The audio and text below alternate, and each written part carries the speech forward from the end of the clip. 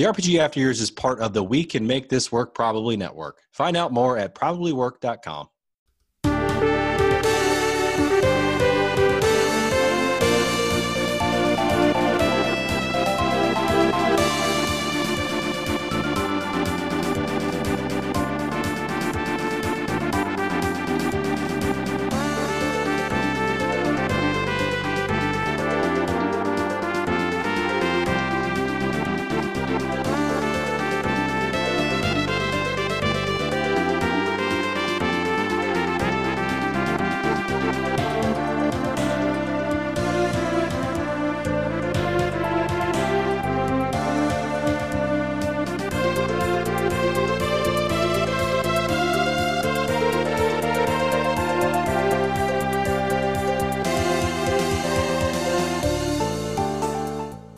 Welcome to the RPG After Years, your weekly show covering all things RPGs from the past, present, and future. I'm Scott. And I'm Jay. No Rich this week. He unfortunately had, well, we'll go over that in a minute. But today we're talking about the worst mechanics in RPGs. What are some things RPGs that just drive us up the wall? And then we'll be finally closing out our Wild Arms RPG Club.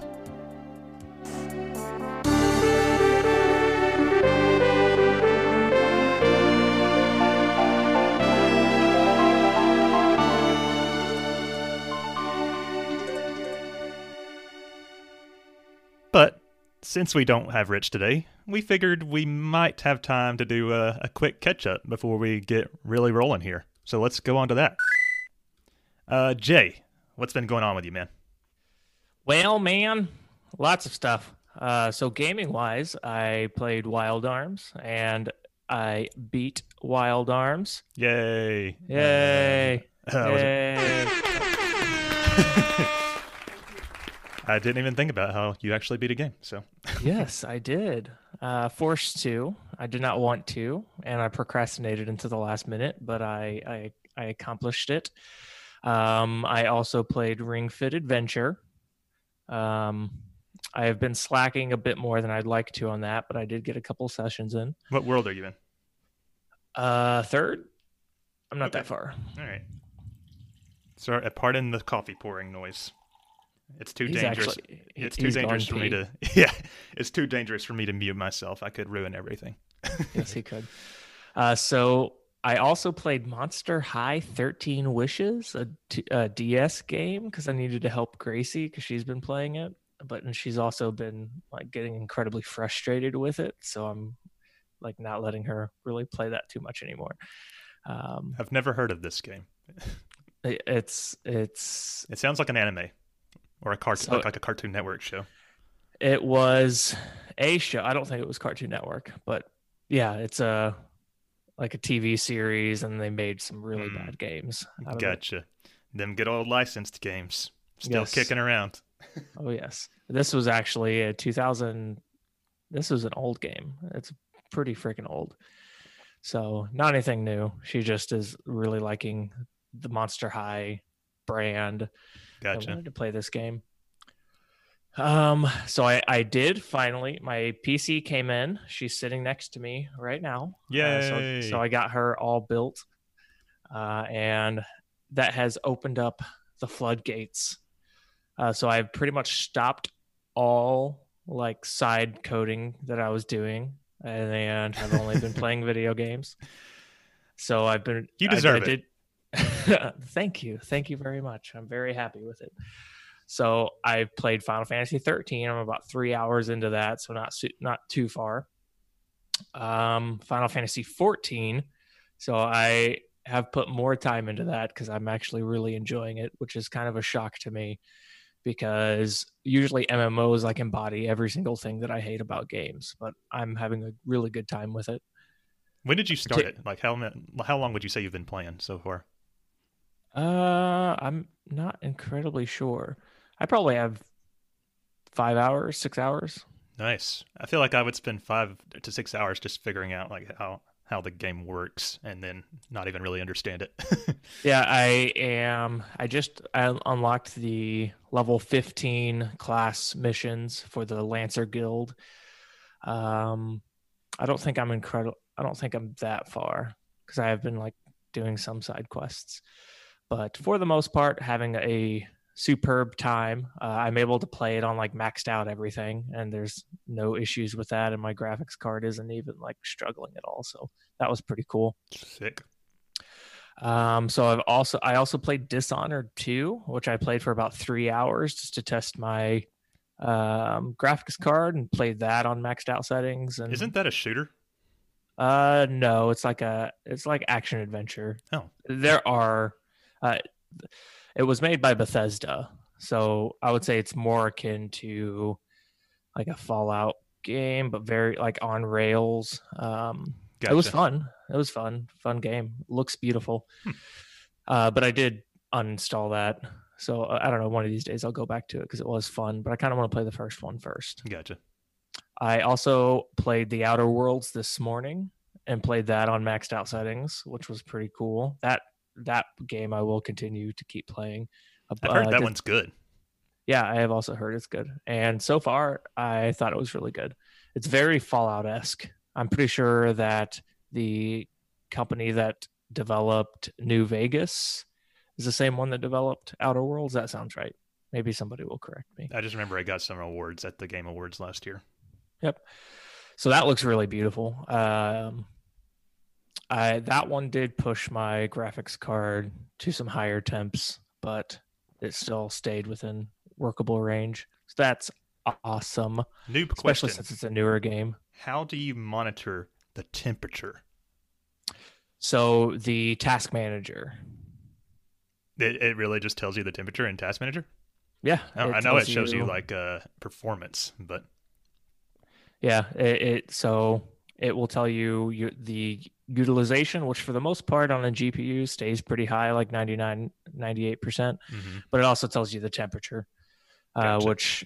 which idling my graphics cards like in the 30 degrees Celsius, and then playing Outer Worlds on maxed out was like mid 70 degrees Celsius, which is like the recommended, like the I don't want to go into the 80 degrees Celsius, basically. Gotcha. Then it'll probably start throttling.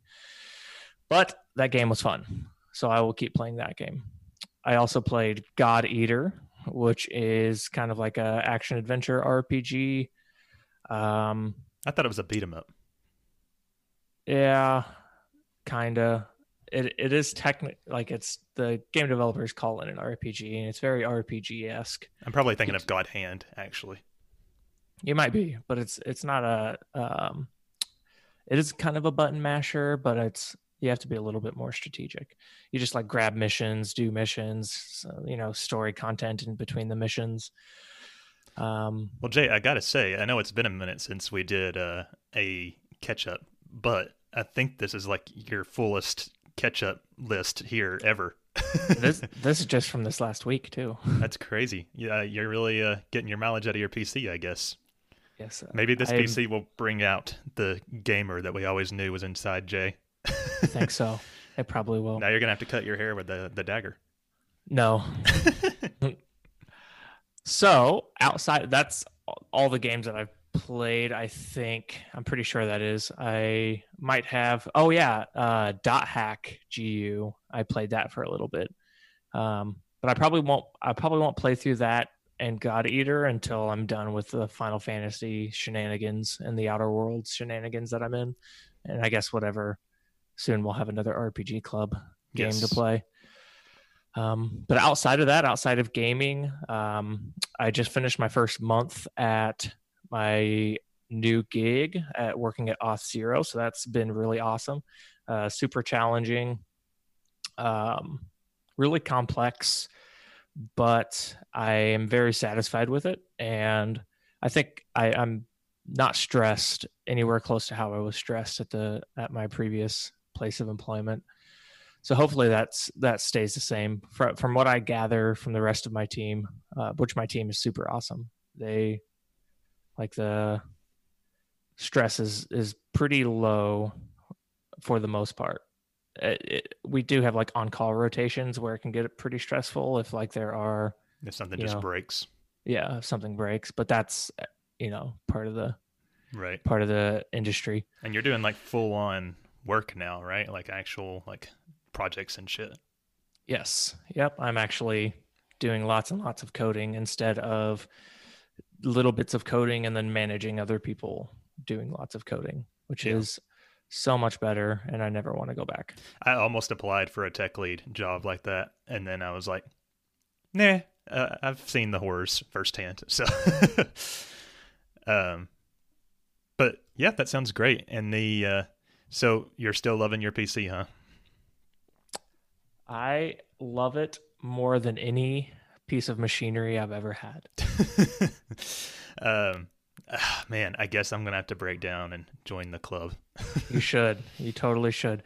I also, non-gaming wise with it, I installed the Linux subsystem for Windows. So it's like a really cool addition to where you are essentially running like a Linux container that's like perfectly integrated with the Windows OS. So you get all the awesome experience of like coding on a Linux machine, but you still get access to all of the like Windows fanciness, like user experience stuff that's usually better than anything Linux has. So I don't know, it's really cool to just be playing a game that's only for Windows and then hopping off and quitting the game and doing some code stuff without having to like, I don't know, dual boot or anything like that. Awesome. So, well, the main reason I wanted you to do this first is so I could learn from your mistakes and not make the same ones. So I guess I'm going to have to get with you at some point and be like, now, how do I do this? So I just bought everything on Newegg. So if you use PC Part Picker, that's what I use to like pick out my build, and everything. It gives you like the best prices for where you can find it. And for me, it was like half Amazon, half Newegg. I was just like, screw it, I'm getting everything on Newegg because I don't want to confuse myself. Well, I just knew that you had a couple problems, like you forgot to get a Wi-Fi adapter, and like your case, the fan was too big to fully use all your RAM slots, stuff like that. Yeah. Yep. So should I go next, or do we want to go ahead and cover Rich? Let's do Rich last. Okay. So for myself, I also beat Wild Arms.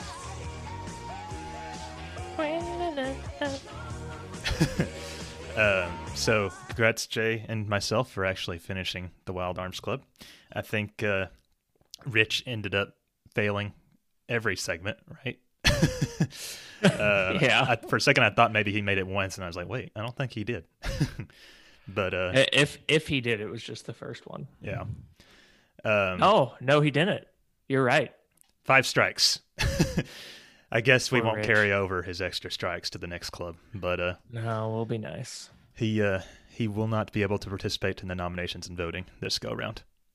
But yeah, we'll talk about Wild Arms more in the RPG Club segment, and when we do the full review. I've also been playing Ring Fit Adventure once a week, usually still. I made it to the final world this week. What world is that, like 26? 23. Ooh, I'm so far behind. It's kind of weird because, you know, it's not that there isn't a story in the game, but it's like there is dialogue, and it's like kind of well written for the most part. There was actually like some plot developments in the last world I did that I was like, wow, they really went there. And like, I don't want to say too much because it is technically a spoiler, but I was like, wow, I didn't think this game could make me feel anything inside. It's a fitness game. Oh boy. So I imagine it'll still take me a few more weeks to actually finish that at my pace. But how long have you been playing it? I'd have to look. This whole year? Whenever it came out, I've been playing it since then. I think there might have been like a month or so spell where I didn't play, but I usually do like once a week. And then if it's raining, I'll do that instead of cardio. But so I'm looking forward to finishing that. I guess we really don't need you to finish the game to be able to review it. So we might have a review on that before long, depending on how you feel about that anyway. Well, we will probably forget about it before I beat it. You're right. Yeah. It's a long game, but Corey and I were playing Super Mario Galaxy 2, and we also beat that. I wanted to get all 242 stars, but the second 120 stars is the green stars. They're just like collectibles hidden throughout the levels, and I couldn't get Corey on board with that. He is not a completionist like myself, so I was a little disappointed in that, but I might still like go and play that on my own time, even though I've done it before when I was in college when it came out. But alas, still been playing Xenoblade Chronicles. I'm actually I think I'm getting towards the end in that. Let me look at Elise here. Where the fuck is Xenoblade? For those that So don't you know. were able to get over the like slog. Yeah. Every Xenoblade game has that slog, I'm pretty sure. I do really like the game, but it does have long segments of slog. I think Corey and I played for like 5 or 6 hours yesterday and had we got through one major area, but we had like one cutscene at the end of that play session. So the pacing is not great as far as like story versus gameplay. But we'll talk about that more later. I am enjoying it, and one thing I will say is I really like the core cast of characters. Like, they really play off each other well, and I think they're really likable. All of them, pretty much. Corey has been playing Valkyria Chronicles 4. Corey loves strategy RPGs, so this is right up his alley. We played the first one a couple years ago, and he loved that game. And he's enjoying this one, too. I've heard a lot of people say that it's not as good as the first one, and I will agree with that, but it's not that as much of a drop as I was expecting. Like, the story's comparable, the characters are really likable for the most part. So I've been really enjoying that. The only thing is the battles can take like an hour or two, and so I get kind of bored watching him play sometimes. But as soon as the story comes back in, I'm like, oh, okay, time to pay attention. Corey has also been playing Pokemon Shield. He finished the semifinals, and he's about to head to the Rose Tower or something, I think. It's like there's a dungeon you got to do between the semifinals and the finals. But it's been a couple weeks since he touched it, so he needs to just go and finish that. Been playing Rise of the Tomb Raider. With Lauren. We had to do a remote stream because she's currently quarantining. What's she doing? What? How's she doing? I think she's pretty much over it. She hasn't gotten a negative test yet, but it's going well. I streamed from the PS4, and then we hopped on a Zoom call to have a game night even apart. Oh, that's cool. The only thing with that is there was like a 5-second delay between what we were seeing and what she was seeing. So like we were reacting to things before she saw them. So that was kind of annoying, but it worked for the most part. And by the way, it has been 2 weeks since we saw her with no symptoms. So we should be good on that. That's good. I put Final Fantasy V. I did play some more of that this week. Found some time because I finished Wild Arms early. I am right before the final boss. I'm at like the last save point. I thought I was going to finish it, but I'm trying to like 100% this bitch. And there was like one enemy that you have to defeat to fill out your bestiary. And they run from you if you don't kill them fast enough. And they're a rare encounter. So to me, I was like just grinding for a few hours trying to do that. I did finally do that, but at that point it was time to pay attention to Corey. So as far as personal life, still applying to jobs. Haven't had any luck on that. I applied to like 6 at one company that I had a reference at. Have been rejected from 4 of those so far. I don't know what these people want because I actually did meet all their asks. Still trying on that. Not as hard as I should be, though. And then another update. My Corey and I's personal trainer cut our calories again. And that really sucks because now we are at the point to where it's like really hard. You're just drinking black coffee all day so the caffeine staves off your hunger. That's part of the strategy. And like if we want to drink now, I know you joked about you get chicken, but it really is kind of like that now. But if it'll make me get abs, I'll do anything. What's really gonna suck is that you're gonna have like a week of like your peak body, and then he's gonna up your calories and it's gonna be gone, and you're gonna be I like, know. oh, He's already talking about like doing a bulk soon, and I'm like, no, I you work so got hard. this. You gotta have the ups and the downs. You gotta Yeah. build, cut, and then in 10 years you'll be shredded. There you go. I can go for that. So Long I can game. drop my current career and be a personal trainer or something. There you go. I put a little By, note. by here- that time, though, you might be training senior citizens. Yeah, I'll be old by then. I'll be like at least 40. By the way, I turn 30 next week, so that's scary, but oh well. I put a note in here that my mom sucks. We've been arguing a lot because she really wants me to come visit, and like I can't get through to her. Like, I'm not coming to visit unless you don't go out to public venues and shit. You got to do the right things, and it's like we'll have that conversation, and she'll be like, well, I guess we'll never see each other again. And I'm like, well, I guess not. And then the next time I talk to her, she'll be like, you want to come down on the 24th? I'm like, did we not to take part in the same conversation? That like, am I in Bizarro World or something? Alternate dimensions. Yeah. I don't want to go too far on that because that's semi-political, and I could rant for a while about that. But it's causing stress in my life. Regardless of the politics, at some point it's not going to be an issue. Like at some point, the pandemic will be over. We'll have, a vaccine. Some people won't take it. Some people will. Pandemics have been happening for long periods of time. It'll go away. Things will be normal again. I hope so. Hopefully I'll still have a relationship with her by then. Or not. Okay, but that's it for me. How do we want to tackle what Rich left us here? Let's just read it. Okay. Do you want to read it or shall I? I'll read it. Okay. So Rich has 2 new tattoos. He got the Final Fantasy IX crystal on his leg, his big meaty leg. It looks pretty good. And then he got an apple on his butt. I didn't get what he was saying about the joke apple. Did you understand? Because people pronounce his last name Apple. Right. How is it pronounced? Apple? Apple, I'm pretty sure. Appel? Apple. I have to ask him that. Ricard Appel. We are bad friends.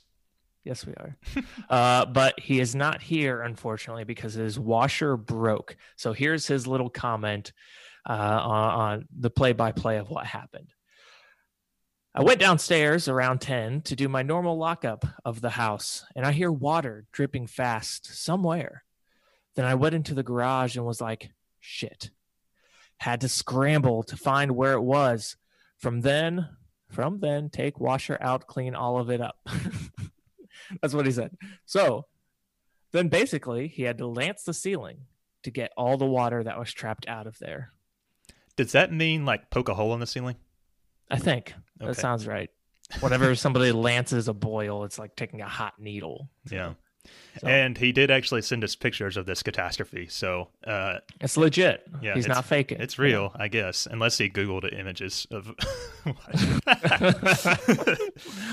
And we're gonna go over to his house and check out his like area and be like, dude, where's the washer? Where's the flood happen? Yeah. Huh? I want video. But also, he played a little bit more of Final Fantasy 14. So him and I are both playing 14. Maybe you guys should start a free company. Is that what it's called? I'm gonna stay as solo as possible. Not even with Rich. Oh man, Not even we with are bad Rich. friends. It's not because it's rich. It's because I just like playing games solo.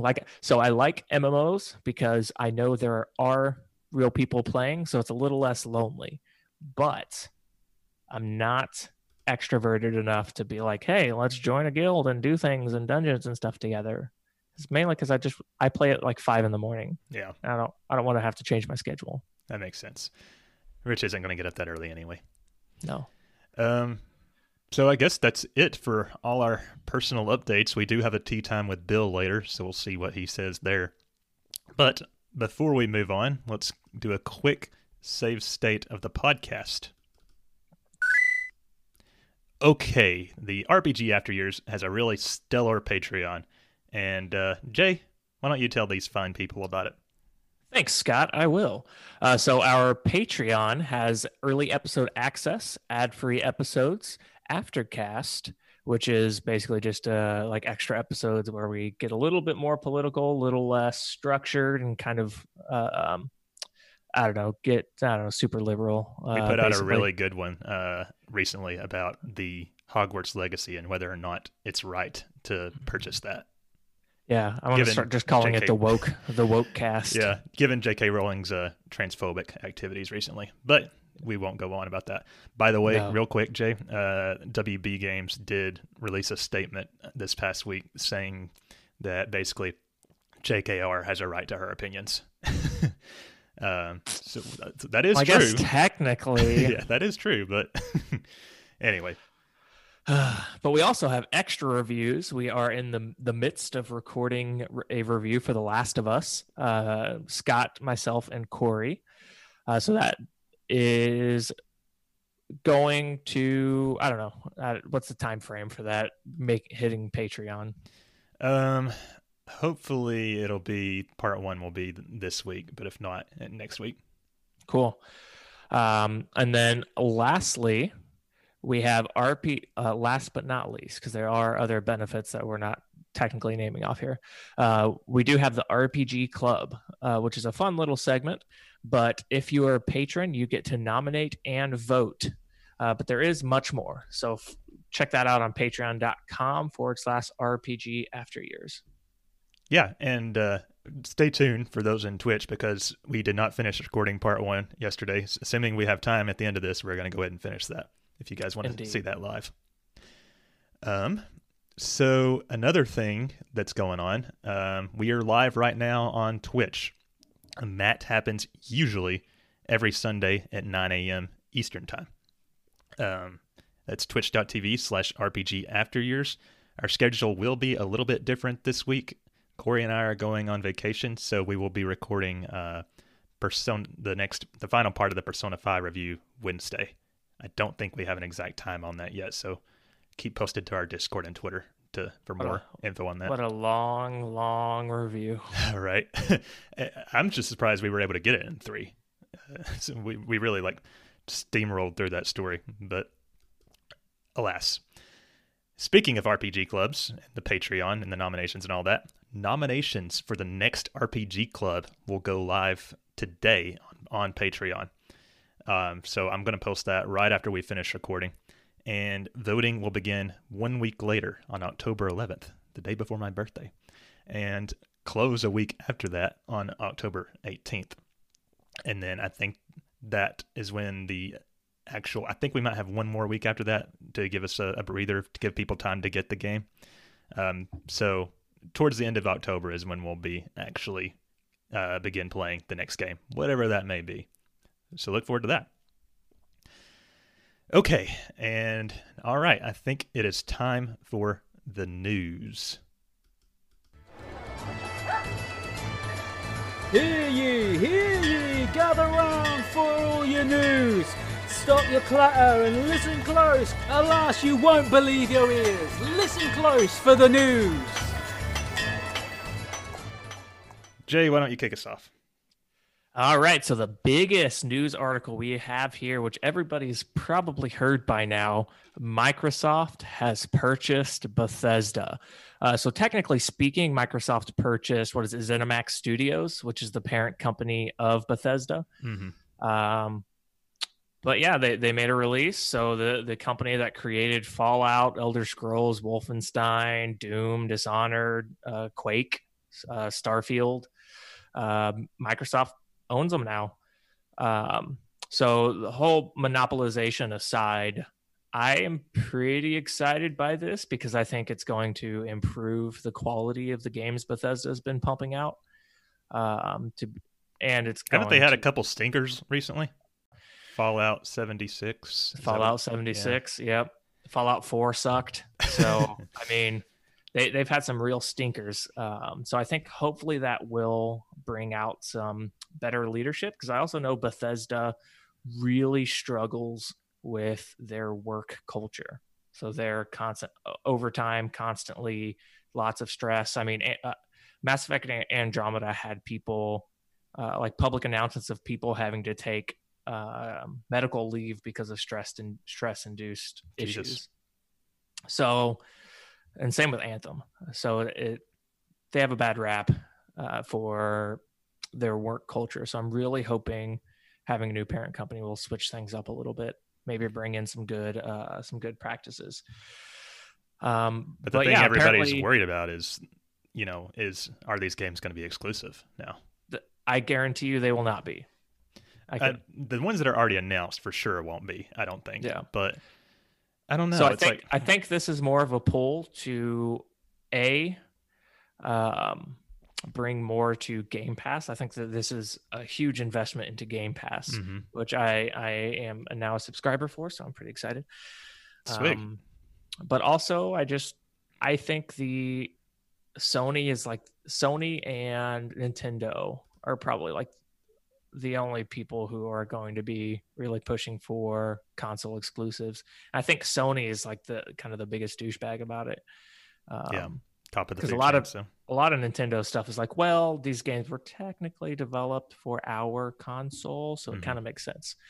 But Sony, I think, is eventually going to be talked out of it, especially if Microsoft comes in, like becomes a bigger person, which at this point they are. I mean, they bought ZeniMax Studios for almost $8 billion. Right. And so I just think, for the most part, we're going to see an increase in quality of Microsoft gaming, which is pretty awesome. I saw a tweet. It was like, the Bethesda purchase is exactly $4 billion of Trump's tax returns or something like that. But right, yeah. Not to go off on that. But I didn't think about the Game Pass angle, because I was thinking, well, if they don't make them exclusive, why did they buy it? Spend that much money? But if it's to put them on Game Pass, I guess that's kind of worth it. Yeah, they'll have the rights for Game Pass. But I imagine there's got to be much more in ZeniMax Studio. But they're also buying companies that make good games. I mean, Dishonored, Elder Scrolls games have usually been good. Fallout's usually like a pretty popular title. Doom games have been really good. They bought Team Ninja a couple years ago. Yeah, for the most part, I think they are just doing this as a way to invest in gaming, but it's like such a monopolized way of doing it that I'm not going to dive into that, because I think we even had a whole episode about monopolization. But I remember just recently Microsoft put out, like, when they announced their next stream or whatever, they were like, by the way, we will not be talking about any company acquisitions. So it's like nothing else is coming. It's just kind of crazy, because Bethesda is like literally one of like the biggest video game companies out there. Like, they have their own conferences at E3 and all that. So it's nuts. I would argue that they've got to be the largest, like right next to some of those other ones are pretty big. Square Enix, EA. Yeah, Square Enix. Blizzard. What'd you say? Blizzard's huge. Is Naughty Dog that size? No, they're like Naughty Dog's. They're first party for Rockstar, second party. Rockstar maybe? Probably. Maybe not quite as big as Bethesda, but that's another big one. Yeah. But yeah, so we'll look forward to seeing how the situation develops on that. Okay, our next article here is, we got a little bit of an update already on Final Fantasy 16, despite hearing previously that there won't be any major news until 2021. Basically, Naoki Yoshida, he appeared at the Square Enix stage, and he talked a little bit about the trailer. He said that the graphics haven't been optimized or tuned with yet, which I think he said that because there was a lot of talk about how the game didn't exactly look stellar graphically. It was like an early trailer. Let me scan what he actually said here. He wants to focus on the development. It says there'll be a teaser site coming soon. He just doesn't want people to like rush to judgment based on what they've seen so far. Well, the game's already been in development for 4 years. Yeah, apparently, which was surprising to find out. And yeah, so I bet we're going to get it sooner than we think. Like, we're making all these jokes because of how 15 went, but the game that we got for 15 was only developed for like 3 or 4 years. So yeah, honestly, like not including the restart, Final Yeah. Fantasy 15 only took 4 years. Right. I wouldn't be surprised if we actually got the game next year. Yeah, I think we will. I wouldn't be surprised if it was 2022 either, but I think that's the latest we should expect it. Early 2022 is got to be the latest. I also watched a video that did a in-depth analysis of the Japanese trailer, which apparently the translation actually takes a lot of information out of like the trailer. So watching a video about the Japanese version of the trailer that we saw did make me a bit more excited, like getting a bit more context that might have been lost in translation, which I was really hoping that in 2020 translation issues aren't a problem, but apparently like some things that are conveyed in Japanese or conveyed a specific way in Japanese just isn't super easy to convey in English. Yeah. Yoshida also said that he didn't want to release just like a pre-rendered cinematic trailer. He wanted to show actual gameplay because apparently he knows that Square has like a reputation for that, and then like taking 6 years to actually match the quality of what they released to begin with. He actually has a quote here. He like was looking at American comments and he said, "See you again in 2035." I actually saw some comments like that from Americans, he says. And I'm like, well, if the shoe fits, but he's probably like, this is me. This is me. All right. So yeah, I am excited, and hopefully we are right that we will get there much sooner than we think. So the next news article is that Maneater sells more than 1 million units and is coming to PS5 and the Xbox Series S/X at launch. So good news for this game. I don't know if I'll ever play it, but it seems like a fun time. But yeah, 1 million units sold. I'm sure it's probably more popular than they were expecting. But yeah, good news for the fans of Maneater. Can you imagine just making a game like this and then like it taking off like it does, and all of a sudden you're like a successful video game developer? It's yeah, you're like, man, this is kind of a joke. We have another one of those games coming up here soon to talk about, but maybe I'll nominate Maneater for the RPG Club, and then we can all play it. So yeah, congrats Maneater people. Okay, another news article. Nier Replicant Remaster launches for PS4, Xbox One, and Steam on April 23rd, 2021. I'm actually excited about this because I've been looking for an entry point on Nier because Automata is apparently so good. So I'll probably will end up picking up and playing this, despite how freaking weird it looks. Trying to see if there's any more details about this in the article. Looks like they just announced a bunch of pre-order bonuses. Oh, a Steelbook. Okay, I'll be getting that. White Snow Edition. I think I saw something about that maybe not being available in America. I hope I'm wrong about that. But yeah, looking forward to Nier. So it seems so far away, April of 2021, and it's like, oh, this year's gone almost. Yeah. I know we talk about that a lot, but my God, this year is just gone. It'll be here before we know it. I will say I still don't really understand why there are two different versions of this Nier game, but I'll just pretend I don't know that and play this one, I guess. All right. So up next, the Pokemon Sword and Shield, the Crown Tundra DLC got a release date and some returning characters revealed. So it's coming out on October 22nd. So I know this is going to also introduce like legendaries, and it's going to have a new kind of like tournament, it looks like. So that's pretty cool. The only thing that jumped out at me, I wasn't paying attention or anything, but apparently they're bringing back every legendary ever with this DLC. What? That's what I read. Did you read that in the same article I'm reading? Am I overlooking this? I think I just saw a tweet.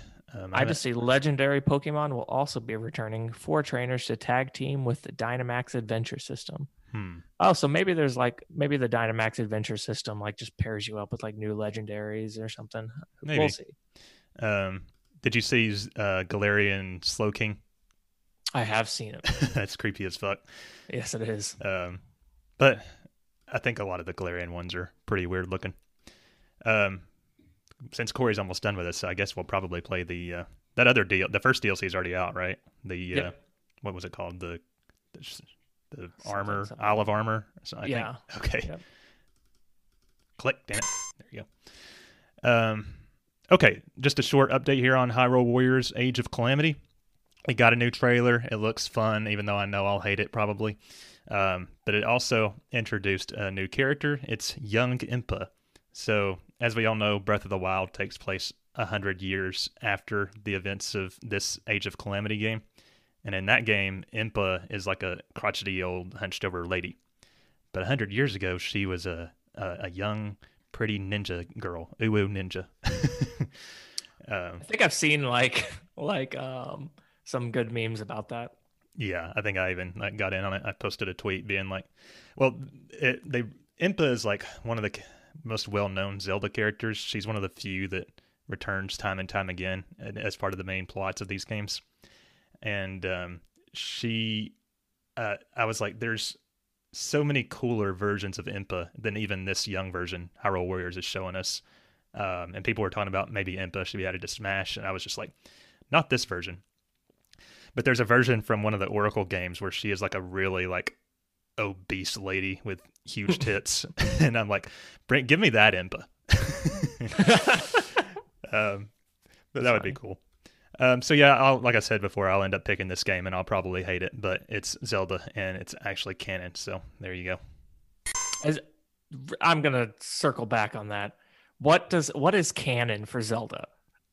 I mean, it's all canon, isn't it?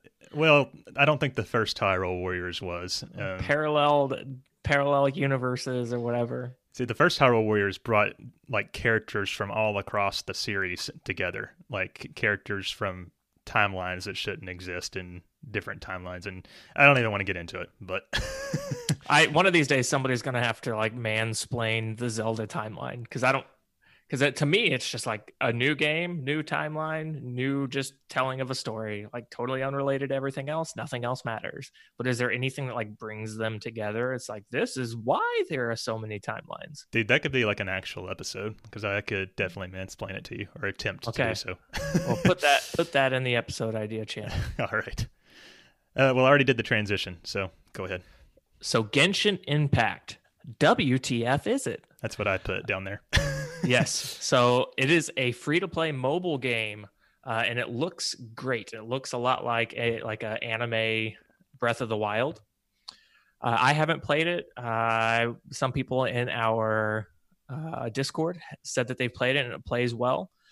And apparently it's like kicking off really well. People are liking it. There apparently is a story, but it's not like a super complex, in-depth story. Apparently it's super fun to play. It is free to play. There's got to be there's some catch there somewhere. Like when something's free, that means you are the what is being monetized here? Yes, exactly.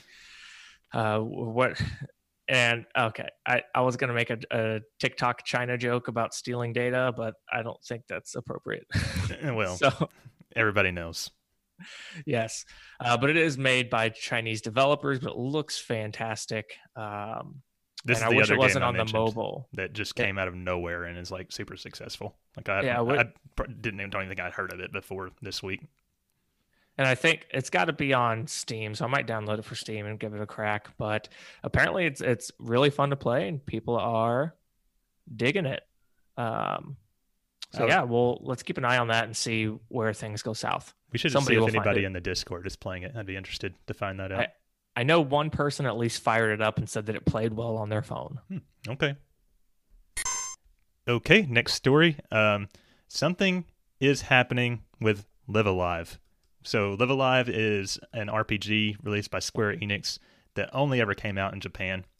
However, there have been fan translations, and from what I understand, it's actually supposed to be a really good game. I know Angry Ass Black Dude and Disa have played it and both loved it.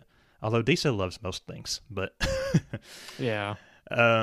Bless her heart. Bless her heart. I wish I could be as loving and Thankful for gaming as her.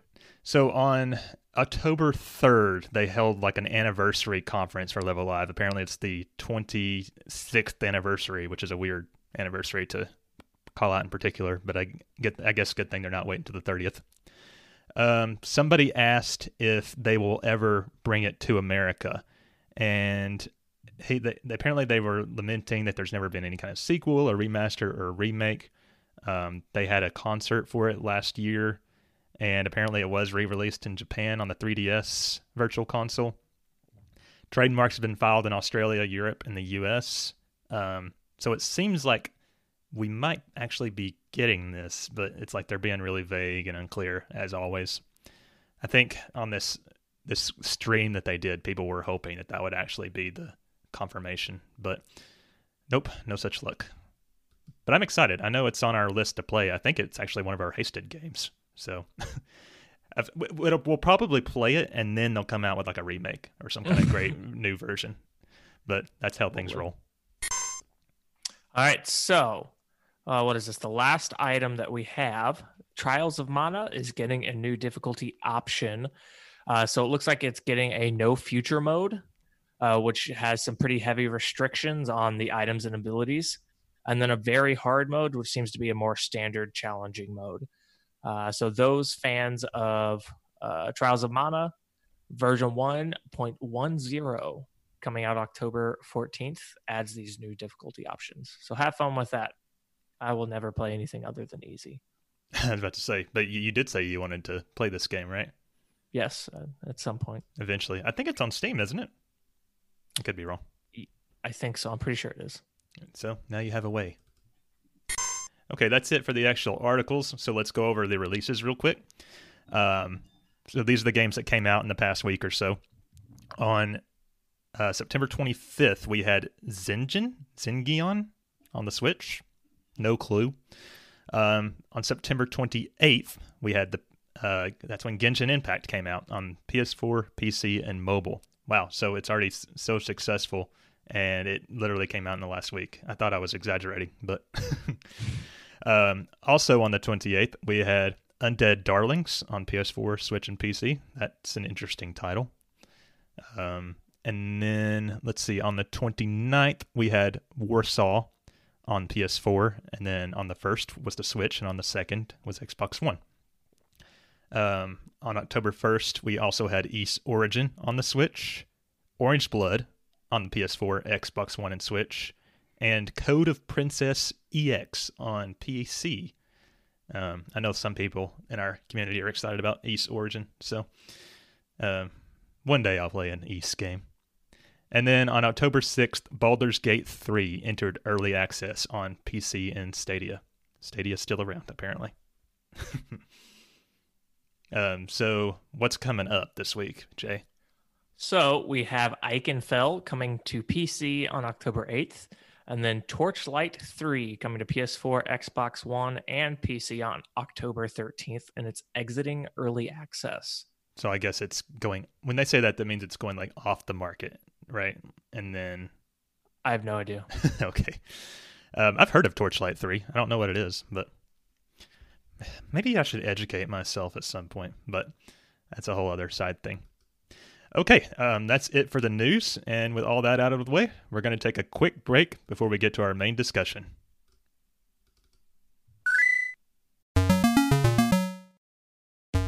Hi, this is Troidal Power, the host of Troidal Power Presents the Power Playthroughs podcast, the podcast where I, your host, Troidal Power, play through games in a powerful way. And right now on Troidal Power Presents the Power Playthroughs podcast with Troidal Power, I, your host, Troidal Power, am playing through Golden Sun. You should come listen to me play Golden Sun on Troidal Power Presents the Power Playthroughs podcast with Troidal Power.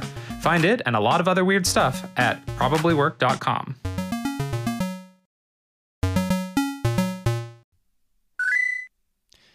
Okay, time for the main discussion. What are the worst mechanics in RPGs?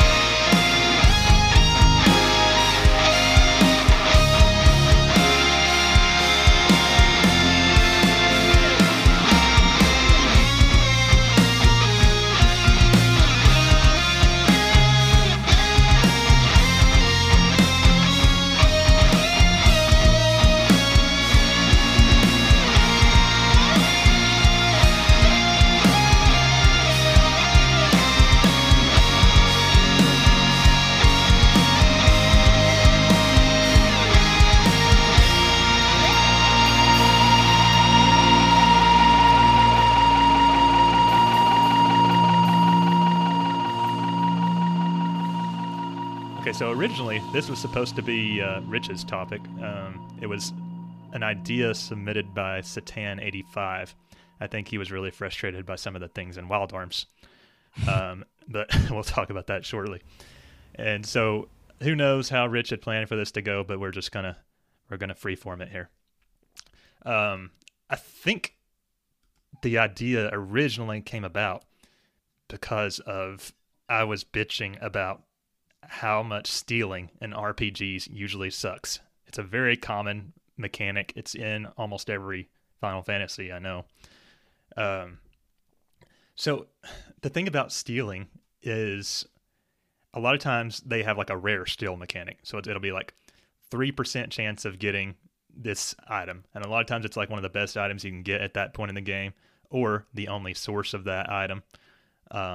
And you can get locked out of finding them if you go too far in certain games. And on top of the rare steal, a lot of games also have a percentage like chance of whether or not the steal will be successful or not.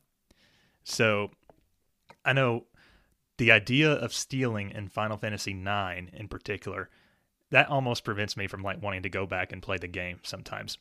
Because there's a lot of bosses very early on that have rare steals that, not even rare steals, it's just like you have to try 40 times before you're successful, if you're lucky. And so it's like the game is front loaded with me just stealing forever. I know you don't have to do that, but it's the 100%er in me.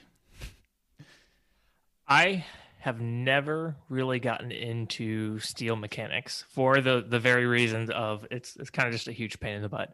I think the first time I was introduced to steal mechanics would be Final Fantasy X with Riku. And I remember it always being garbage. Like, I'm not getting anything useful. Like, every now and then I think maybe I'd steal like a grenade or something. Yeah. Off of the Machina. But other than that, it was like, I'm not getting anything useful here. I'm never going to do this. Funny that you brought up 10 in particular, because that is actually one of the better steal games with steal mechanics. And I still hated it. Yeah. I think Riku is almost always successful with her steals. And it's just, there is a rare steal mechanic, but there's also equipment in that game that makes the rare steals more likely. And I do like when games do that. But I think it's also like whenever I'm in a battle, like I just want to beat the crap out of them, you know? Mm-hmm. But it's like, you steal, you're not really going to do any damage. Maybe you don't get anything, maybe you don't. And then it's like, okay, what time is it? I've been in this battle for 5 minutes. It's a bit too long. I think it's a bit too long. And then I'm usually just like, okay, I'm gonna just beat them. Yeah, and then in Final Fantasies, usually there's a way to upgrade it to Mug to where it does damage too. But then if you're trying to steal something successfully, you're actually damaging the enemy trying to steal it, and then you kill it, and then you got to find it again. Unless the game allows you to heal the enemy, which I do sometimes. It's just a mess. I would be happy if stealing was completely removed from RPGs forever. I'm trying to think if there's any other game that I've really done any. So I would say stealing is probably the worst in JRPG. Games like Oblivion and Skyrim and the other like Western RPGs, it's usually not too bad because it's more of like a you're actually going and like pickpocketing somebody, or like you have to sneak around and sneak into somebody's house and steal. So like that's like the actual game mechanic in Western RPGs of stealing is usually pretty solid because it's kind of realistic. Mm-hmm. But then turn-based and JRPGs, it's, in my opinion, it's usually garbage. Most things that are like, you have a 3% chance of this, in my opinion, is garbage. Yeah. 3% is not enough. I'm not that lucky. I agree. I think Wild Arms also has a stealing mechanic. Jack has a move called Trickster, but that does damage. And I was following the guide, and I think it was like one of the Lady Harkin boss fights. And it was like, she has a rare steal, and she's not that hard, so you should be able to steal from her. And so I used that move like maybe 15 times, and I was like, fuck this. I gave up and just killed her. But that's just another example. One thing I do like about Final Fantasy V, although it has bullshit rare steal mechanics as well, at least that game has a spell that lets you basically restart the entire battle, which it means you can try stealing again, and maybe you'll get the rare thing that time. Still annoying as balls, though. Stealing just sucks. Let's leave stealing in the past, please. All right, what's next? We've got random encounters. That's a very common thing in RPGs.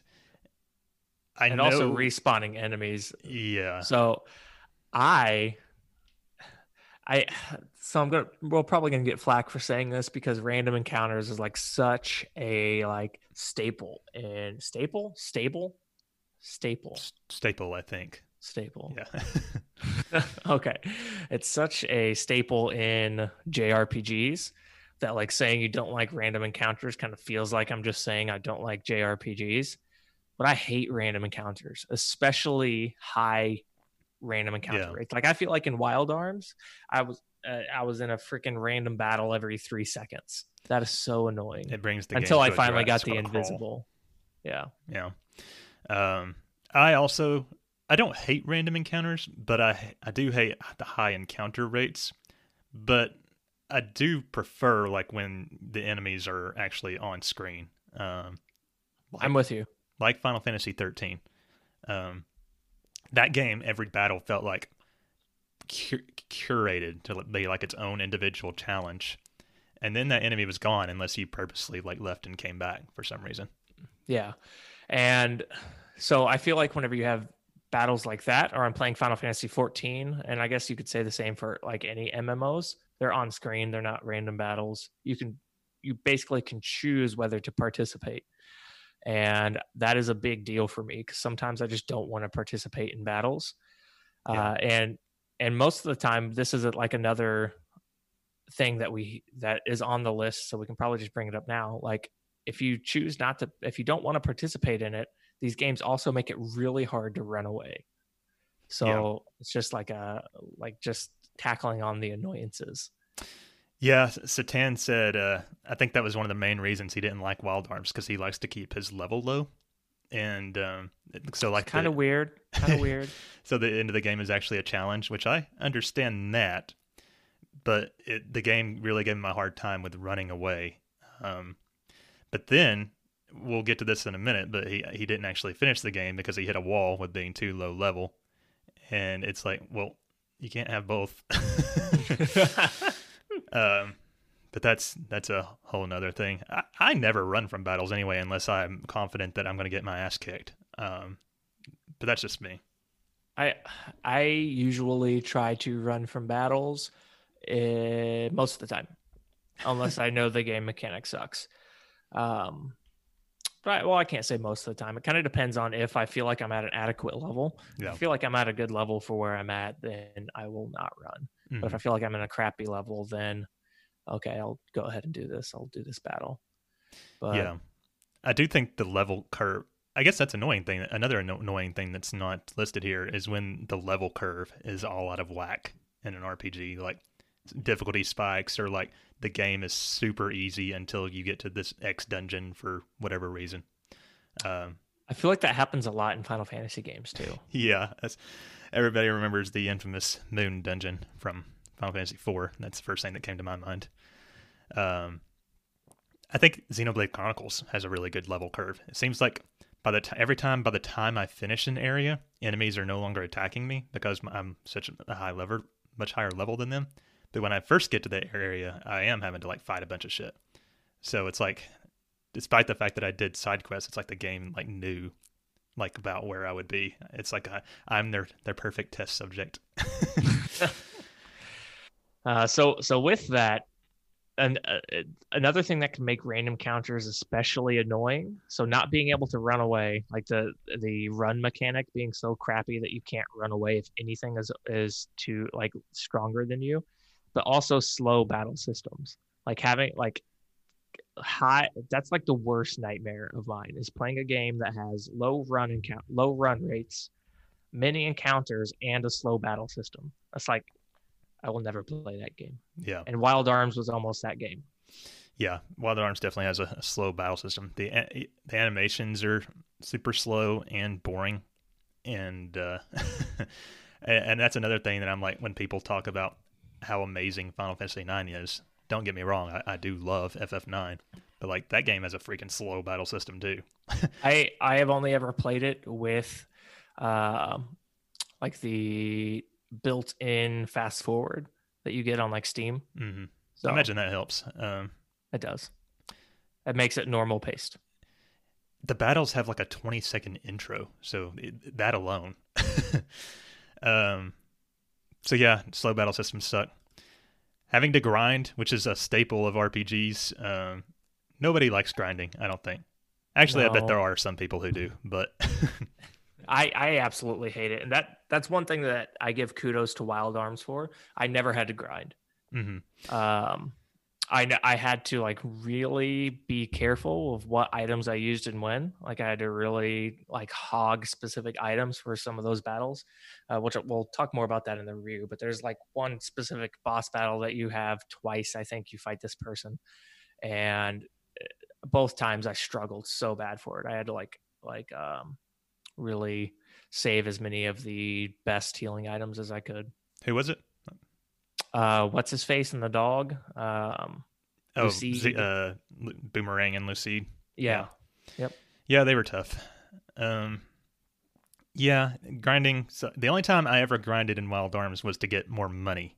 And then later I said towards the end of the game when I was doing psych I was like, fuck it, and I used the duplication trick, but just for money. I may end up having to use that for a specific item to heal me and my party very well. Oh, okay.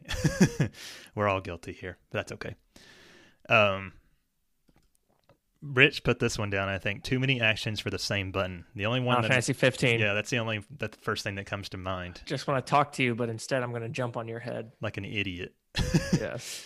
I've seen comics making fun of that. There's probably other examples. That's the only thing I can think of. He also put down overcomplicated storyline for no reason. Wild Arms. Yeah. It's just a list of things we don't like about Wild Arms. It kind of seems like it, but I mean, I know for sure there's got to be other games that have that are really guilty of that. I just can't really I don't necessarily think of any off the top of my head. I feel like a lot of JRPGs and RPGs in general have a pretty good balanced story. Nothing else comes quickly to the top of my head, at least.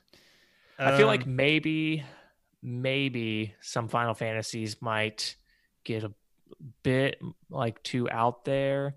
Like 15 kind of got a little too adventurous, especially whenever you add in all the DLC and try to go back and read it. It's like, well, but I don't know if it's like complicated storyline or just a storyline that's so scattered and sparse. 13 has the data log to explain all its lore. Yeah, I remember, and I do remember 13 because I played it around release date and got all the way to Grand Pulse. And I remember being really confused the entire time I was playing it. This time around, I'm doing a lot better. But I won't say I didn't understand it on my first playthrough, but on my second playthrough, I did connect a lot more dots than I did the first time. It's like, all this makes sense now. Yep. I know I love Tactics. I think it's an amazing game, Final Fantasy Tactics, but that game it also gets a little too complicated with its like family trees and different organizations. I just remembered one, the Final Fantasy VII universe, Kingdom Hearts. How did we not bring up Kingdom Hearts? Kingdom Hearts is the epitome of this. So the poster complicated child. for no reason. Yeah, it's a game about Disney. No. Okay, another one. This is very common in RPGs. The boss swap, where you think the villain is one person and then it actually turns out to be somebody else.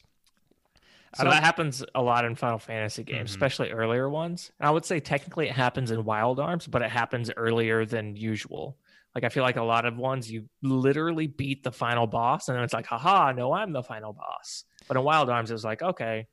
Yeah, I feel like Final Fantasy IX is also the poster child of this because you defeat Kuja, and that's when Necron comes out, somebody you have never even heard of prior to that point.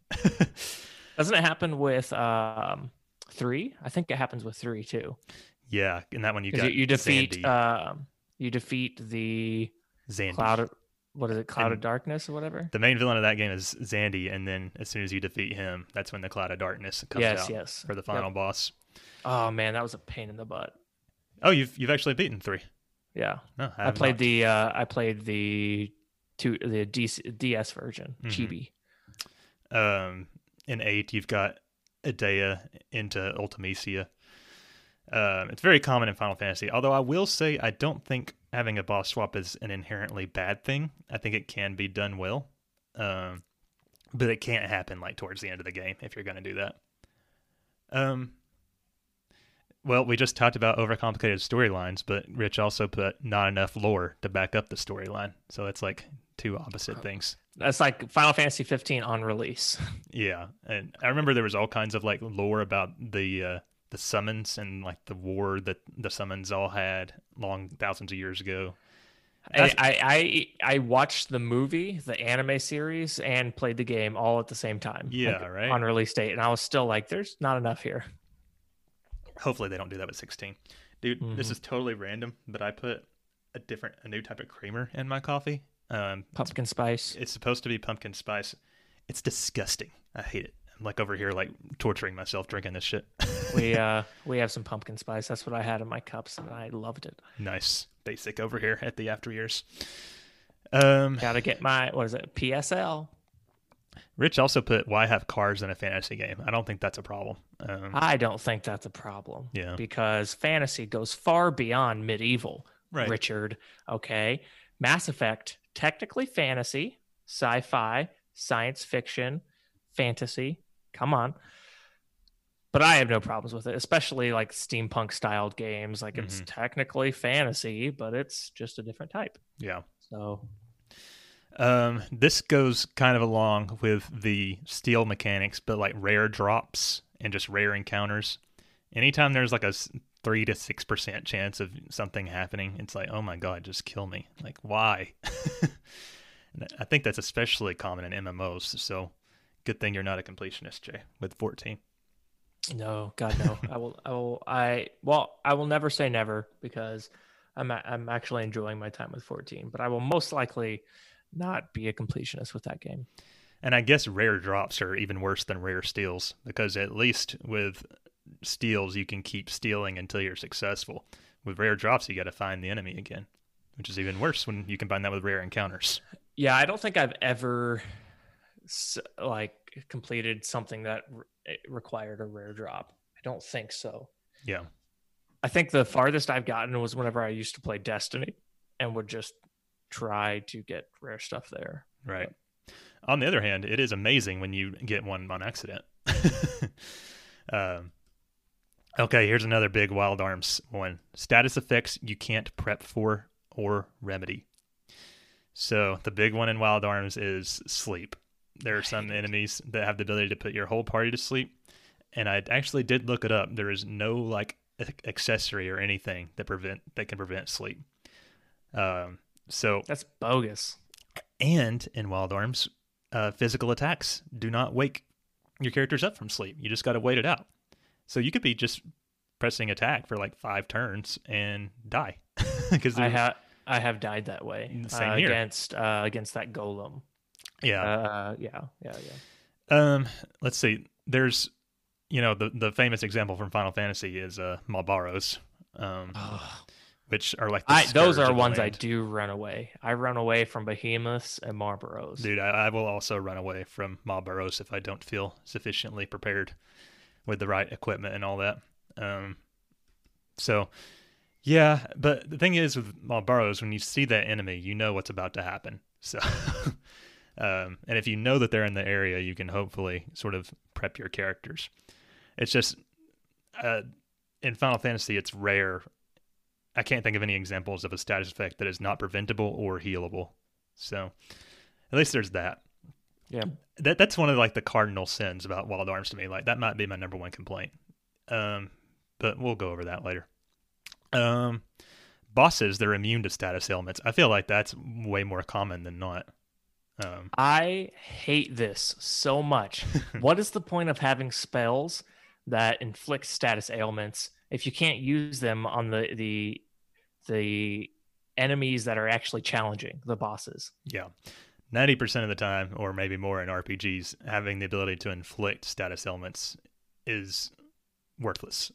Yes, it's so worthless, except for like slow and stuff like that. But even then, I feel like most of the time, especially in Final Fantasy games, it just doesn't work. And it's so annoying to me. I mean, even Pokemon, legendary Pokemon can be put to sleep and Mm-hmm. poisoned, burned, paralyzed. But for some reason, even like weak boss battles are just immune, and you're like, why? This is like just a normal ninja human thing. Why is this immune to these things? Makes no sense. Yeah. Let's see. No way to fast travel. That I think that's a problem with just in video games in general. But if there, especially if there's like any reason to ever go back to somewhere you've been and you don't have fast travel, very annoying. I thought Wild Arms didn't have fast travel until someone was like, "Yo, it's a spell." It's like, oh, thank God it was in there. It was one of the most useful things in the game. I remember being annoyed at this in God of War because there was a lot of times I wanted to go back to other areas, and you don't unlock that until literally like the end of the game. No way to escape a dungeon easily. So if you're in dire straits and you don't have like some kind of exit spell or something, that could be very aggravating. But I know I've played games that this happened with. I can't Pokemon games, it happens often if you don't have an escape rope and you're like somewhere deep with a bunch of different Pokemon. You're just like, I would just want to get out of here. No teleport, no escape rope. You got to walk back. Yeah. Or you got to, all your Pokemon have to faint. So you go to a Pokemon Center. So you black out. This is a big one for me. I am running my 2020 campaign on ending silent protagonists. I hate it. I hate it so much. I do too. I know some of the most famous characters in gaming were silent protagonists, like Link and Chrono. But I'm still seeing this like commonly today. The Joker in Persona 5 is a silent protagonist. He has a very cool character design, but I don't feel particularly attached to him, to be honest. I don't get it. I know why they do it. It's so the player can put themselves in that character's shoes, like an avatar almost. But I would much, much rather have a character, even if I don't like that character, be like a part of the story and influence the story and talk to other people. If you're going to have a silent protagonist, then that means you need to give the character the ability to choose what they're saying, because otherwise it's like there's no point. My favorite is like when you get branching dialogue and both answers are like two different ways to say the same thing, like yes or yeah. Yeah, those dialogue choosing mechanics have to be like actually impactful. Otherwise, it's like, well, just get a voice actor and voice this out so I can actually hear my character. I don't care if they do give Link a voice. I would love that. So I know he has a voice, but like actually, dialogue and stuff. And it's like the characters often like respond to the protagonist like they did say something. It's like, I don't know. It's just one of my pet peeves. Amnesia, I think that's played out. It's a very common thing with protagonists, especially silent ones. Was that so? Link had amnesia, Squall had amnesia, Cloud had amnesia. Tidus was good.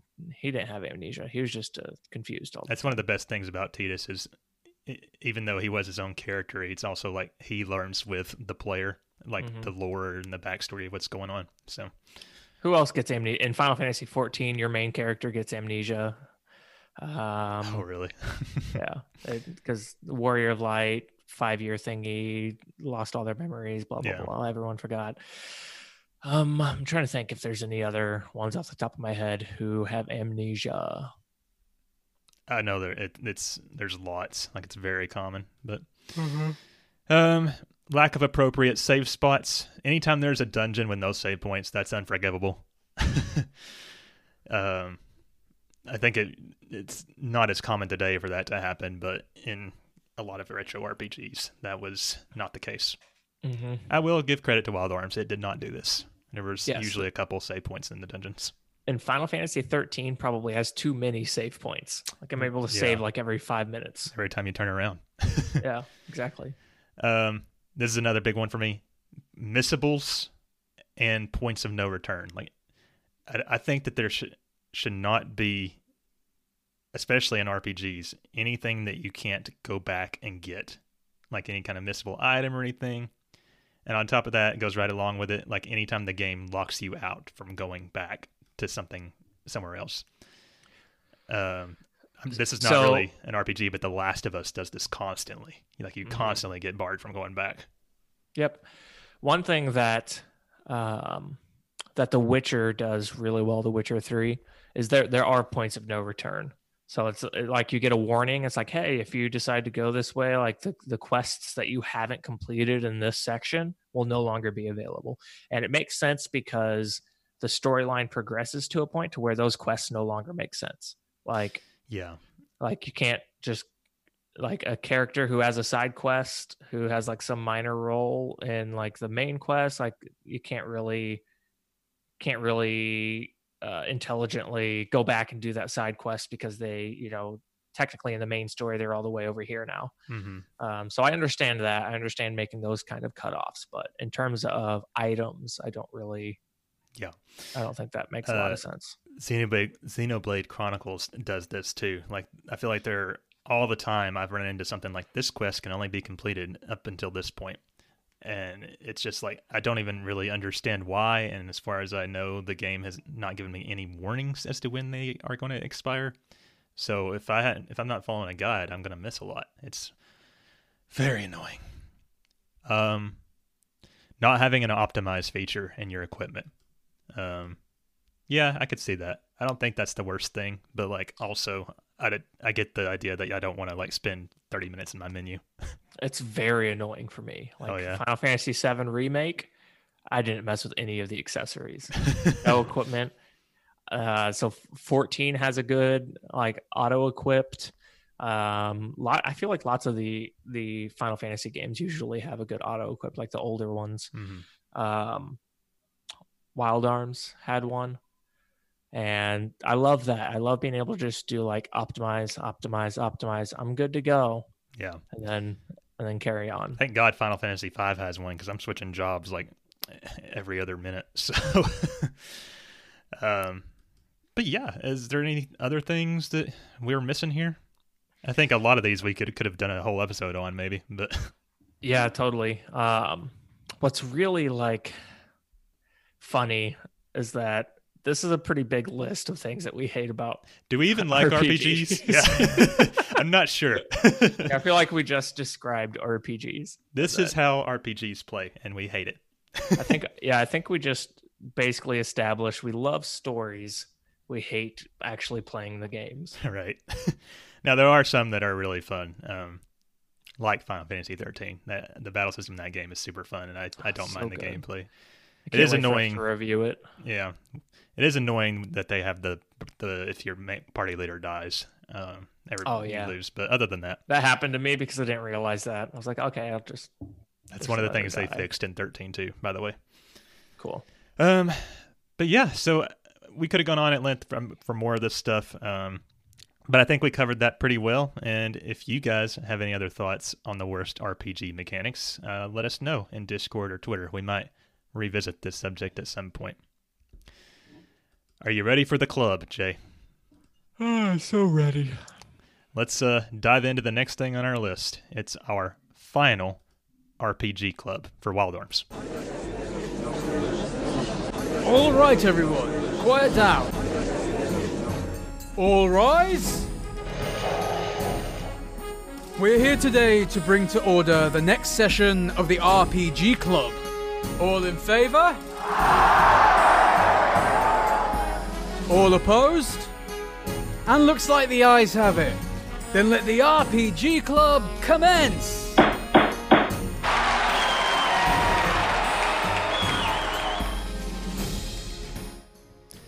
Okay, so as we established already, this was the final segment of Wild Arms, and basically we had until now to finish the game. And as we said already, Jay and I have successfully done that. And we got some feedback from some other people we'll get to later. But Jay, do you want to do like a brief overview of what all went down in this section?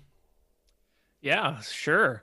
So the first area that you go to is the Arctica Castle, which is there's like icy floor, throne rooms. I feel like it's pretty much all centralized around Jack this time. So the last segment was focused around Cecilia and yeah, Rudy. Cecilia and Rudy. Technically, I was thinking maybe the one before it was Rudy, but no, this the last one we hit like the Rudy and Cecilia like I don't know. How did we not bring up Rudy when we were talking about silent protagonists? There's all these plot points surrounding him, and it's very weird because he's not an actual character. Yeah, I think he's more just he's like a robot. He's a robot. Come on. He's a robot. Yeah. Sorry. Yeah. So basically this is all around this section is all around Jack and Jack coming into himself and like learning more about himself and getting that like the lion idol. This is another section of the story, just like the one with Cecilia, where I was like, well, I didn't like, I guess I can see that he was struggling with his ability to protect because of the whole thing that happened with What's-Her-Face, who became Lady Harkin. And so now he has the power to protect his friends, the power of courage. Yeah. And right. Cecilia got to learn how to love again. And Jack gets his groove back. I don't know. As a side note, there are way too many like quote unquote guardians in this game. Like they show up so often. I'm like, oh, there's like 20 of these bitches. I thought there was like 3 at the beginning. It's like, why are you guys not guarding? Like, what's going on? Right. Yeah, so every time one of those showed up, it's like I didn't really care because it happened so often. Yeah. So one thing that was cool is that the boss battle in this one, it's Lady Harkin, and you only do it with Jack. Jack like tells the other peeps to sit back. Yeah, I thought that was pretty okay. She actually dies, right? Like she turns back into Elmina and then dies. Yeah, it's like doesn't the lion idol like bring her into the light and then turn into the thingy. So I read a little bit about the wiki and I'm pretty sure that lady's not gone, but I may be wrong. Actually, there's an optional summon you can get sometime in this segment, and Jack makes a deal with it that to bring Elmina back, but she won't have any of her memories. Yep. And I don't think you ever actually like run into her, as far as I know, again after that. So the next place that we end up going is the Dingleberry Tower. God, Dingle. There's a pretty cool scene of the tower coming out of the water, and I don't know. I was just thinking like that's got to like really disturb the water.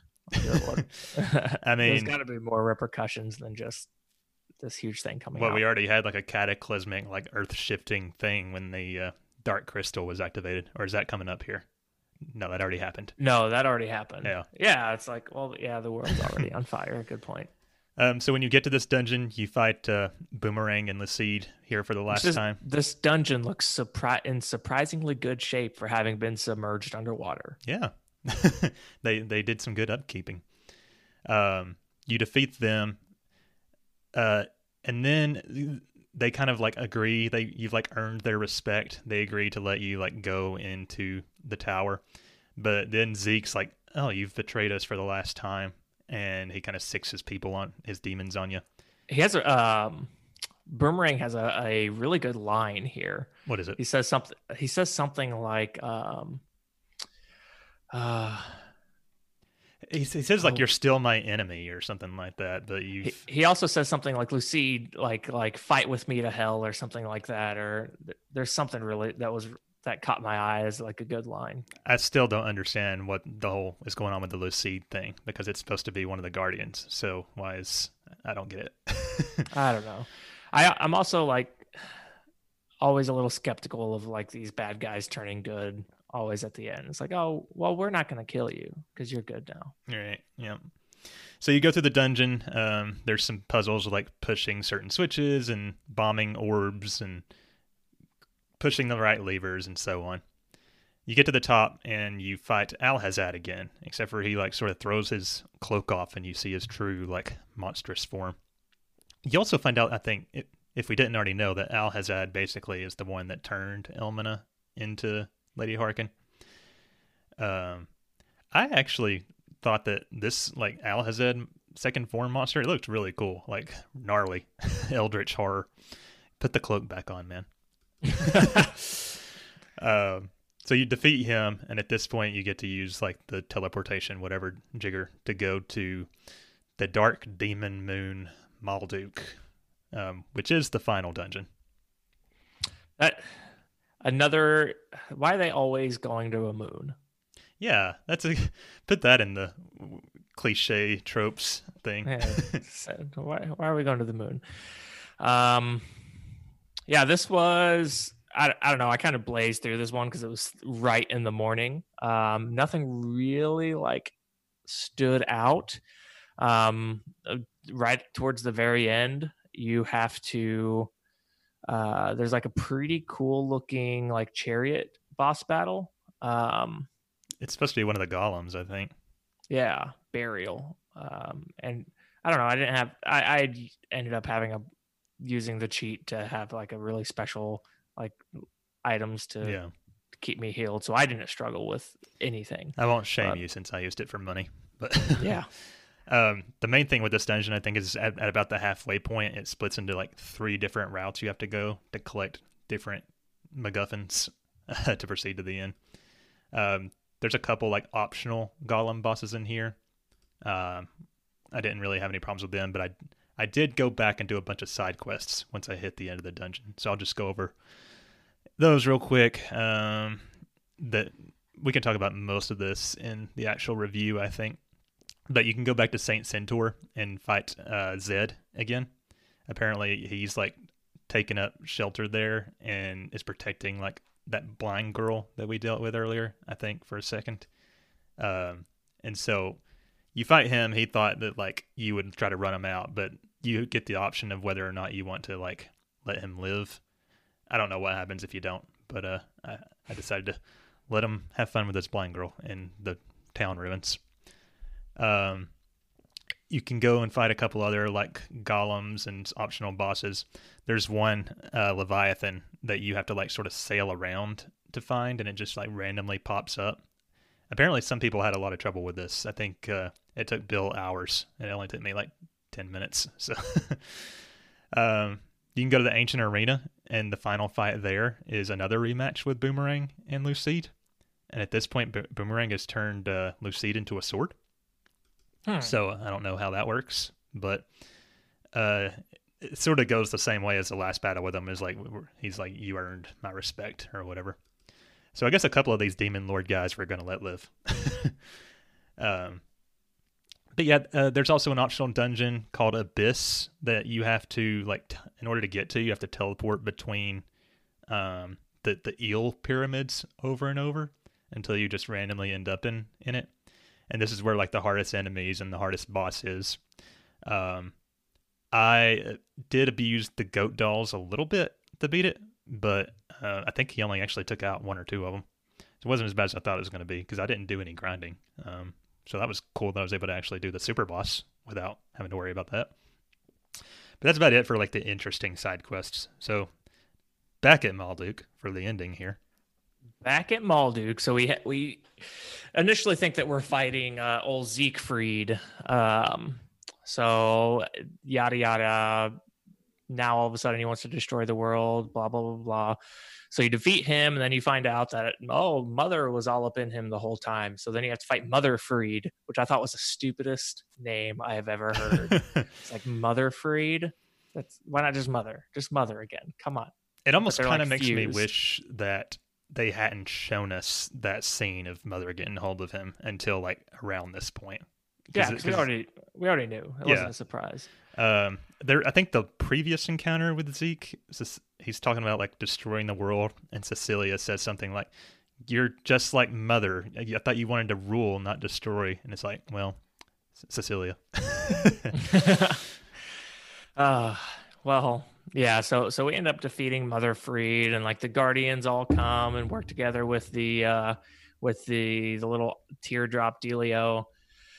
And then good old Siegfried returns in some new form as like the final boss. So you defeat him and everything blows up, and then the Earth Golem like sacrifices itself and saves them, and there's some emotional moments that I didn't care about between that and Cecilia. Yeah, there's like a very dramatic scene of the Earth Golem sacrificing itself to contain the explosion of Cod Dingle.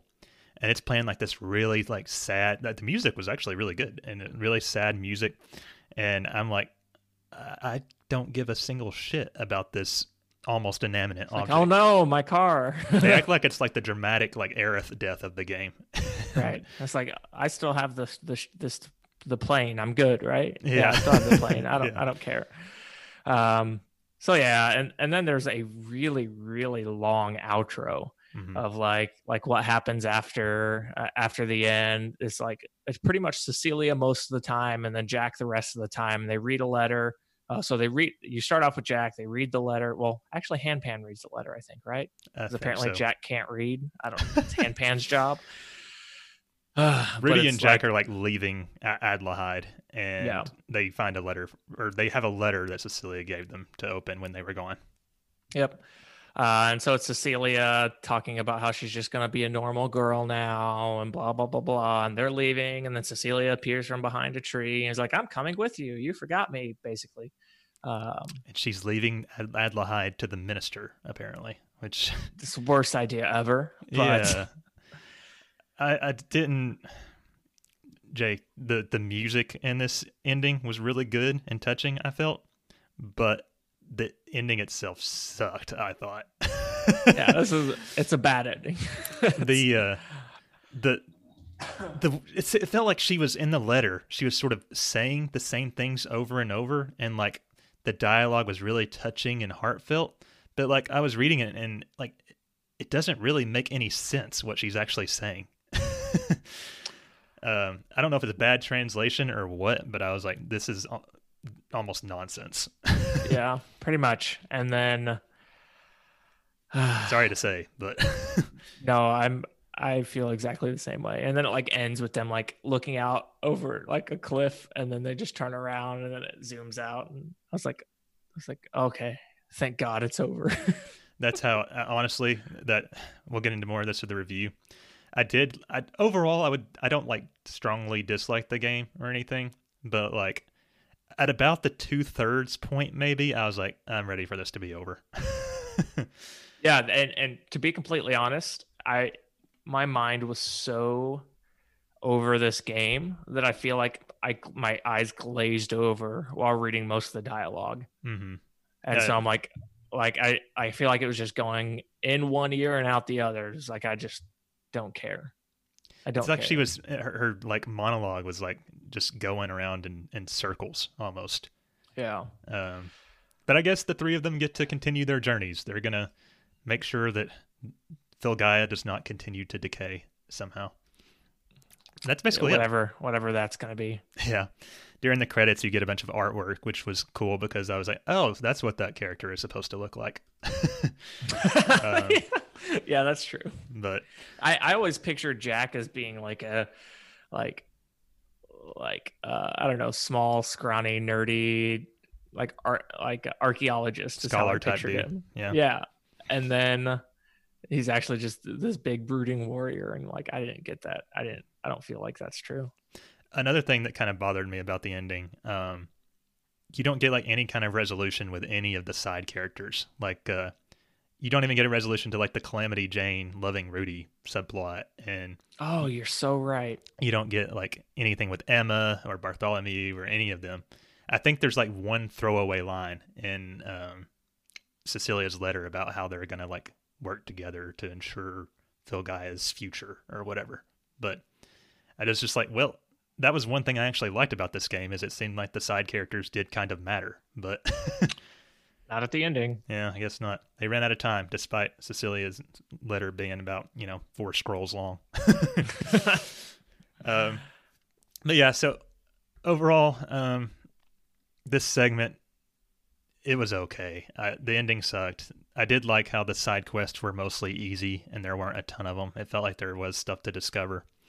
But nothing about this part was anything to like necessarily write home about for me. I thought the design of Mother Freed was kind of cool. Very angelic for a weird worm monster demon. Yeah. And I would have preferred, I guess, like I would have preferred if maybe if she had another form instead of Zeke being the final thing himself, because I kind of thought that she was the cooler villain, I guess. Hell Zeke looked pretty cool though. That's true. But it was a weird twist for him to like come back and be like, ah. You thought you defeated me. But is there anything else you have about this particular segment? No. And as a I guess probably we need to read the feedback first before I give my final conclusion. Okay. Well, we'll go ahead and do that then. Satan, he said, I just can't bring myself to pick it up again. LOL. I think I was going to hit a wall before long and have to grind since I was at like level 32 or 33 or something when I stopped. Kind of unfortunate because he was actually in this final segment, I think. But we kind of discussed this earlier. All the running finally caught up to him, I guess. I don't blame you though, Satan. Yeah. So Disa said, I enjoyed the ending of the game, ended up at 43 hours, I think. All in all, really enjoyed many aspects of it. Something about the combat didn't quite click and got a bit tedious, but the graphics and constant new places to explore almost made up for it. 75 out of 100. What's that, a C? Yeah, I guess so. That's about middle of the row, I guess. But I don't think I would rate the game that high, but we'll get there whenever we do the review. Then we got quite a lengthy thing from Punch Drunk Dave. So I'll kind of... Oh, P-double-D. Yep. I'll try to speed through this. I'll cross-post my thoughts review here. He said that in Discord. Overall, I enjoyed it a lot. While the game isn't perfect for an RPG released in late 1996, it was pretty good. I'd probably rate it 7 out of 10. As you guys discussed on one of the earlier review episodes, the music was pretty underwhelming. God, I'm glad somebody agrees. I think the OST gets a lot of love simply for the opening theme music, which is probably the best track. I was very annoyed by the music the majority of the game. It's like, okay, I'm going to mute this. That main dungeon theme is good, but it's in every dungeon just about. So.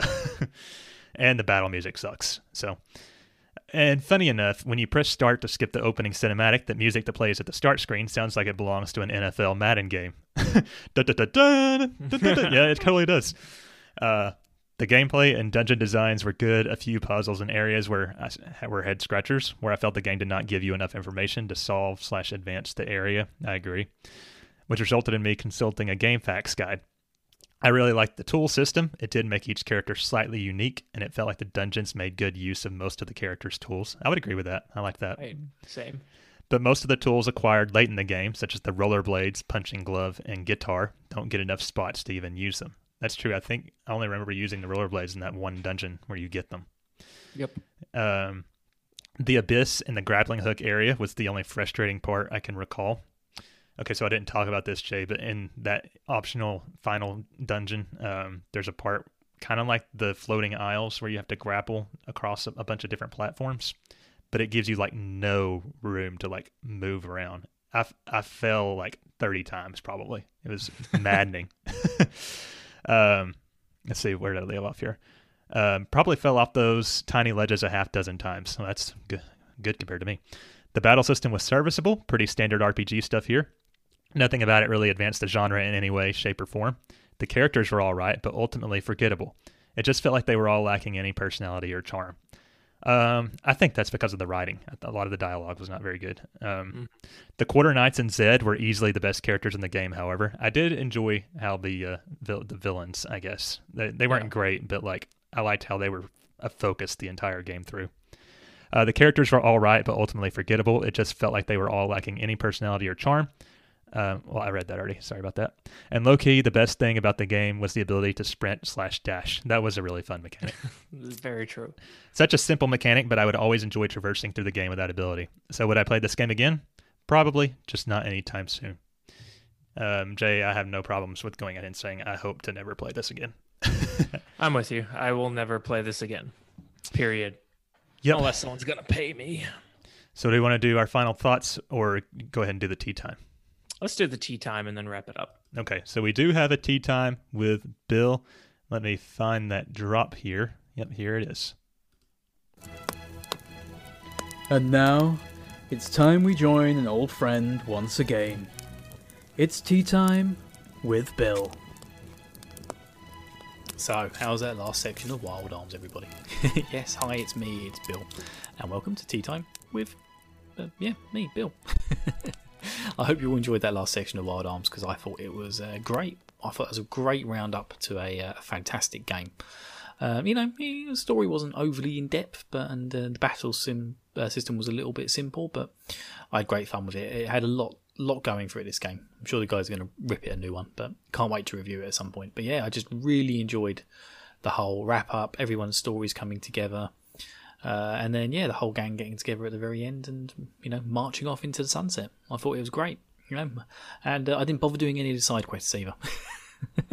Just to note, I wanted to keep my power levels low, and I still didn't have much problems against the last boss. I did die once against the mother boss.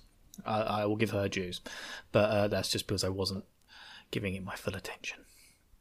And she punished me for it. Yeah, she did. Mother gave me a good old spanking. She did. Good punishment. Anyway, so what's the other thing we're doing? Oh yes, terrible JRPG mechanics. So I'll give a quick shout out to games where they change the magic names to be incomprehensible. So Rich will remember Phantasy Star 2 was a big one with that.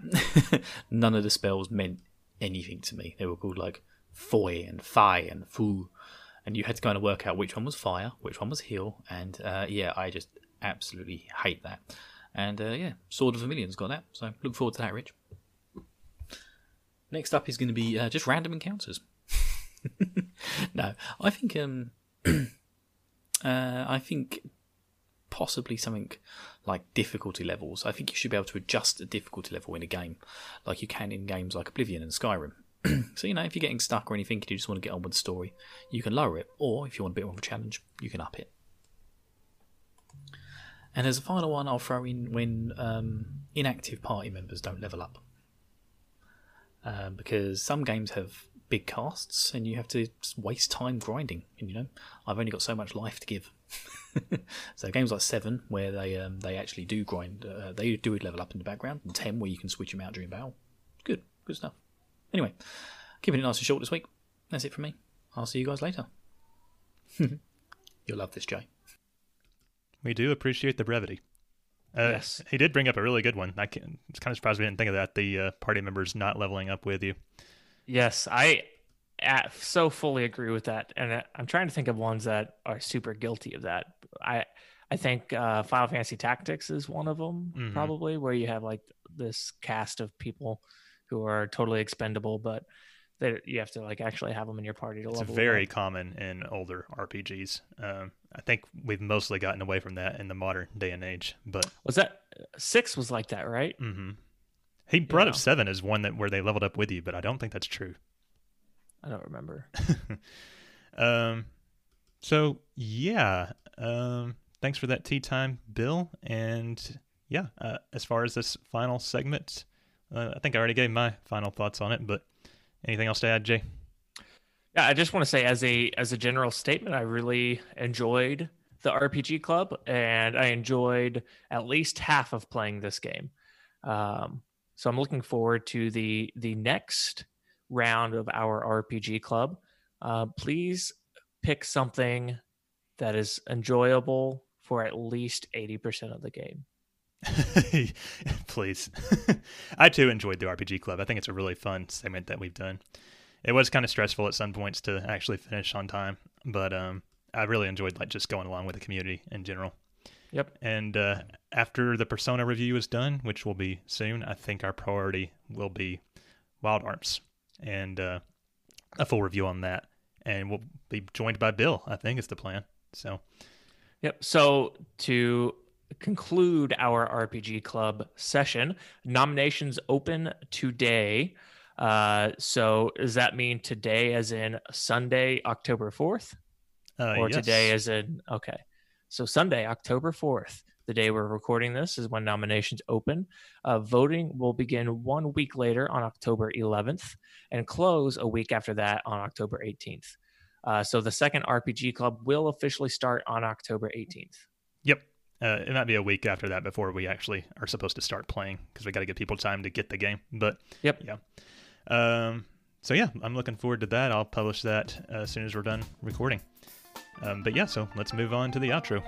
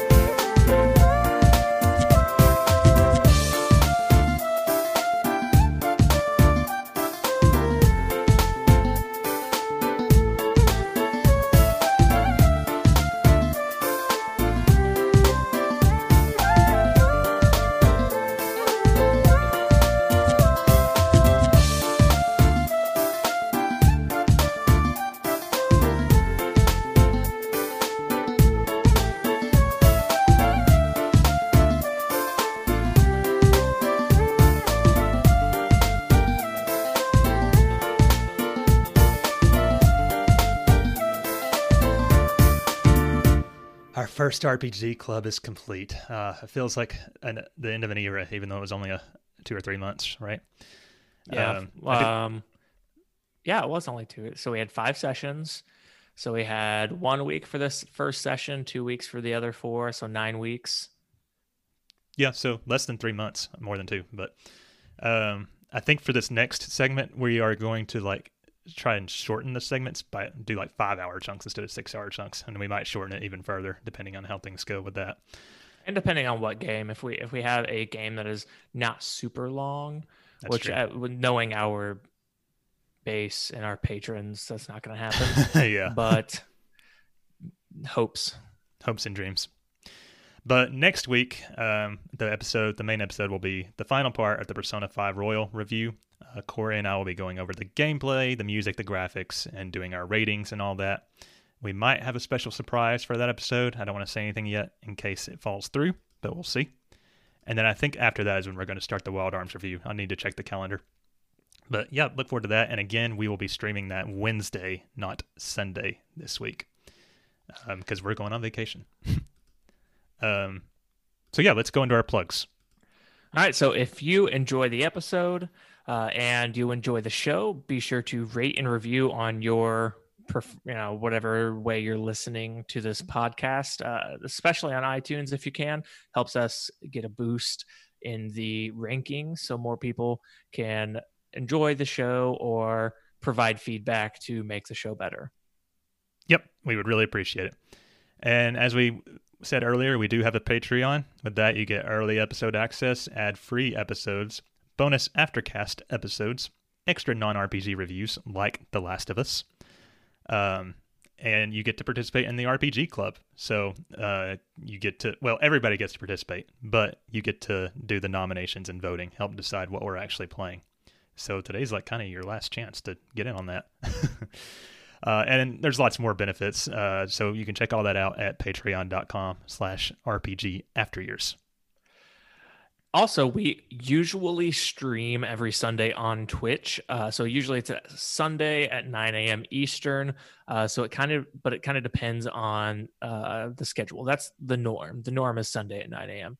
But this next week is a little bit different. And since Scott's going on vacation, and the way him and Corey have handled the Persona review is a little bit more with their own schedule to kind of ease the burden on their end. So keep an eye out on Twitter for when we are streaming, but it is normally Sunday at 9 a.m. Eastern at twitch.tv/RPG After Years. Yes, sir. We have a merch store. You can get all kinds of clothing articles, coasters, stickers, magnets.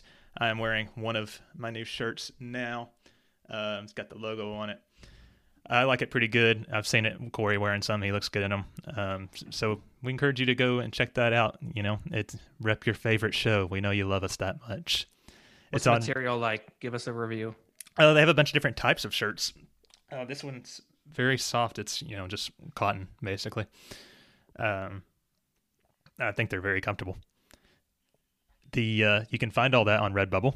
Redbubble.com/people/RPG-afteryears/explore to see all our different designs, or you can just search RPG After Years on Redbubble. Just make sure you look at the designs tab on there, because the way it works, they throw up like one product from each design and it makes it look like we have 4 products total. It's weird how that works. But yeah, check it out. And if you have any complaints, any idea suggestions, or anything that you want to just throw at us without blasting us on social media or different podcasting platforms, you can email us at rpgafteryears@gmail.com. That's another way they can contact us. Discord is a way they can contact us. So our Discord link can be found in a pinned tweet on Twitter, as well as the show notes. We have a pretty I know we talk about it all the time, but we have a pretty active Discord. I've joined a couple other Discords recently that have way more people in them, and we talk like way more than those people do. So it's I thought that was interesting. We got a good community. We do have some chatty folks, including ourselves. The last way you can get a hold of us is on Twitter. You can find the show at RPG Years, and you can find me at the Scott Spot. You can find me at JAYD Hizzle, and Bill is at Matunica. What's old Richard Apple? Hail Blue 1569. I don't always give the Twitter tags for people that aren't here, but yeah, Rich, you're right. Stupid washer. All right, so not only did we discuss what the worst RPG mechanics are, we also discovered that they're all in Wild Arms. We hope you'll join us next week for the Persona 5 review finale in episode 36. But until then, I'm Scott. And I'm Jay. Catch you guys later. Toodaloos. Bye.